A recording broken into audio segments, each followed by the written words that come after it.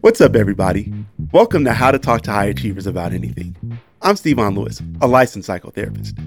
Today, we welcome David Bizzarro, an Emmy Award-winning puppeteer. He has an unconventional career, and he's found success in it by following an unconventional path. Carving a space for himself hasn't always been easy, but for David, it's always felt necessary. Let's get into it. I am a puppeteer, actor, writer, and filmmaker. I've been working in puppetry for about 10 years now, and I've been working in production and post-production since I was 16. I'm a Latino American. There's a lot of definitions and words for what we are and who we are because we're all still trying to figure out what our identity is, but that's what I'm going by right now, and that's me. My mother immigrated to the United States when she was 16 from El Salvador. She was fleeing the country because of the civil war that was going on at that time. I grew up very Americanized, and my mom made a point to do that. You know, she would tell me, I'm not teaching you Spanish and we're not raising you like a Salvadoran kid because I want you to have all the opportunities that you can get as an American in this country. What I've been told growing up is that I don't fit into being the typical quote unquote white American, and I don't fit into what is perceived as the Latino. I really had a deep passion for acting as a child. And so my mom was like trying to nourish that. And she's like, I read in the newspaper that they're looking for Latino children in a commercial or just a kid in a commercial. And we'd go. And I would be told things like, great, we love that you come for Latino actor, but you do know that this is for a Latino and you're white. And it's like, no, actually, I'm not. And then I'd go out for a white role and they'd be like, you're kind of ethnically ambiguous. Maybe go out for like, what would they say? Go out for like Hawaiian roles or whatever. I wanted to just play parts. I didn't want to be judged by the way I looked. I wanted to be judged by my ability. And that was in me at a really young age. When I was a kid, I never really thought of puppetry. When I was older, I was in between jobs and I was curious about puppetry because I'd been an animator for a while. And so I was like, well, puppetry kind of like is animation in a sense, but I didn't have a lot of money at the time. And I made a rule for myself. If I'm going to be pursuing a new craft or interest, I have to find someone to pay me to do it. And I saw this company making these interstitials with puppets. The little graphics you see in between segments. And I'm like, this is incredible. And I was like, well, I kind of know this guy. Why don't I message him on Facebook and say, hey, you need commercials like this? And I sent him the videos. And he wrote back pretty quickly, oh my God, this is brilliant. Could you do this? And I lied and said, yes, 100% I can do it. So I just started pursuing it. And I started a YouTube channel and started making videos. Not because nobody was like, nobody was really offering me work, but it was more so just to like play and learn and figure things out, but also a means to show people that I was serious about what I was doing. Whenever I get into any career, because of past experiences and because of growing up having a mother who's not from this country, I never knew how do I start into a career. Like there wasn't a path that was like, okay, how do we become an actor? Let's look in the newspaper. I don't know. And so my friend said to me, as I was like kind of making waves in the puppetry scene, he was like, it's really weird. Like you're getting into this career in a way that no one else has done it. And I was like, well, what do you mean by that? And he said, well, everybody else is like going up this ramp and they know their position on the ramp and they know what they got to do next. And it's like you walked up and saw the ramp and you're like, that's cool. And then you built a ladder and put it up next to the ramp and then just like walked up to the top of the ladder. It was just natural for me. If I saw an obstacle or if I saw something that I desired, I would try to find any method to learn that thing and just get really good at it and then convince somebody to try to hire me. One of the things that is still a challenge for me is racial prejudice. Sometimes when I go onto set, some people will speak Spanish only to me because they know I'm Latino. And sure, it might seem on the outside like that's fine, but when you have someone who doesn't speak Spanish and they make it a choice to say like the 3 Spanish words they know to you every day, and call you senior whenever they see you, like it does other you in a big way. And it's still a challenge because when that happens, it opens up a wound that is still healing in me. And it makes it hard for me to be present and to be completely 100% focused at my job.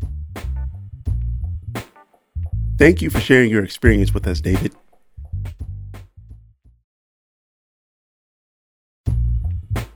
David has a really interesting story. I've not ever met anyone who was a puppeteer. So when I listen to his story, it all makes sense to me. And I'll explain what that means. He talks about kind of being raised by immigrant parents, raising him to be, in his words, Americanized. Calls himself Latino American, jokes about all the different ways we can identify, or he can identify himself or be identified. And it really speaks to his experience growing up in America as a person of Latino descent. It's a thing of where he doesn't really fit in or doesn't feel like he fits in. And it's been, I want to say, corroborated, right? It's been supported by his experiences in different spaces. So when he's around other folks of, Latino descent, he's not Latino enough. And then when he's around white folks, he's also not really white enough. In David's story, some of the dynamics, and I'll say, yes, they are familiar to me, especially for high achievers of color. Him wanting to be seen for his abilities and not seen for his appearance. So not wanting to be recognized or have the fact that he is, El Salvadorian, that he is male, and he doesn't want those things to be the reason why he does get something or doesn't get something. And that's really difficult to do. And so when we think about how does one kind of find a pass around that, it's going to sound odd what I suggest that they do. We, in the field of psychotherapy, we call it paradoxical interventions, which really means that we're going to have you do something that seems like it would be out of step of what you would expect would be the response or the way to handle the situation. For people who are in spaces where they're being seen not for the thing that they want to or being recognized for, or, you're being seen for things that you don't want to be known for or noticed for, or kind of to take precedent in your life, lean into that and own it more. The tendency is to want to kind of downplay it or hide it or run away from it. And I'm saying, accept it, do more of it, be more of yourself. If you aren't being accepted or made to feel kind of comfortable in the spaces you inhabit, there's a freedom there. There's a freedom for you to be you because you don't lose anything, because you're not made to feel comfortable already. I don't have to try to hide bits of myself because they see it already. So then why not just be more of yourself? The part that really stood out to me in David's story is he didn't kind of alluded to it, but didn't explicitly say, it's the part about leaning into himself. Here's how David put it. My friend said to me, as I was like kind of making waves in the puppetry scene, he was like, it's really weird. Like, you're getting into this career in a way that no one else has done it. And I was like, well, what do you mean by that? And he said, well, everybody else is like going up this ramp and they know their position on the ramp and they know what they got to do next. And it's like you walked up and saw the ramp and you're like, that's cool. And then you built a ladder and put it up next to the ramp and then just like walked up to the top of the ladder. The ability to find an alternative kind of route to success is one of the things that David has been able to do kind of throughout his life. I think the response that you get, or that individuals have, high achievers, is one in which they are kind of questioning their own deservedness because they didn't take the quote unquote traditional method. I love it though, because it's saying there are multiple ways to kind of find success. So let's not just be beholden to the one that's already been established. For a variety of reasons, you might need to find innovative ways to get there for you that others might not be able to follow, but you can because of the skills and your uniqueness. And so I love that about the way he did it in describing it as a ladder. But it's often you have to be creative when you're a high achiever and when you're a high achiever of color. Some of the opportunities aren't afforded to you. You aren't presented with the same avenues or access to supports higher up.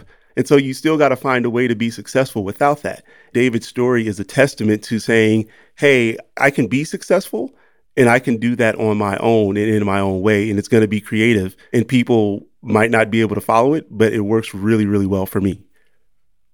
For some high achievers that might find it difficult to do that, often when I'm working with them, what I find, or what comes to be brought to our awareness, is the idea that it's more of their thinking than their ability that's preventing them from being able to find those alternative routes that aren't as traditional. And so their thinking is that they have to do it the way it's been done.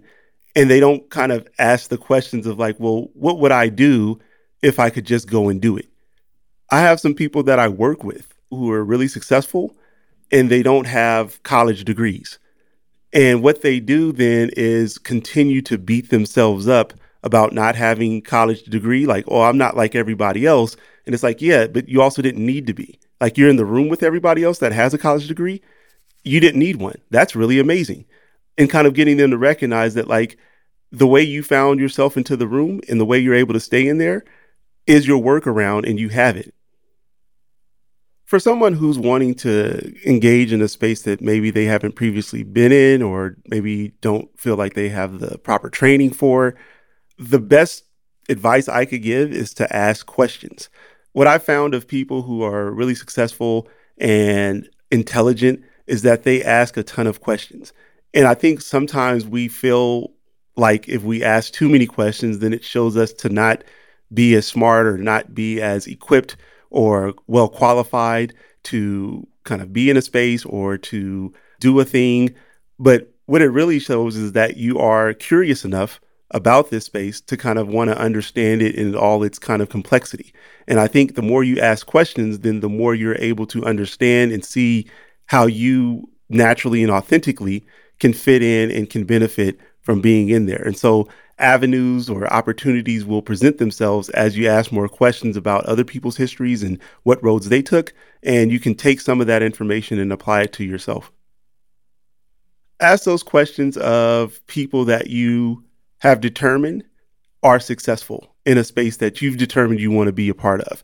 And that doesn't mean like you go to the highest person, right? Like, oh, I want to be in entertainment, but I don't have access to Oprah. Okay, yeah, most people don't. So also, do you know anybody that works in entertainment in any capacity? And so you can start to ask questions of people at any level because they're at a level that you're not at that moment anyway. Bit of advice, or if I can leave our listeners with anything, it would be to encourage them to run your own race because you have nothing else to lose. And that's a wrap. Thank you so much for listening to How to Talk to High Achievers About Anything. We have really big plans for our show, and we want you to be a part of it. We want to hear about your successes and challenges, your sacrifices, the ways you've celebrated, and what's ahead as you grow. Send our producer Virginia an email, and we'll get your story on the show. She's at virginia@lwcstudios.com. How to Talk to High Achievers About Anything is an original production of LWC Studios. Our show is produced by Virginia Laura. Editing and production support from Jordan Cowling. This episode was mixed by Trent Lightburn. Juleka Lantigua is the creator and executive producer. I'm Stevon Lewis. On Twitter and Instagram, we're at Talk2Achievers. Bye, everybody.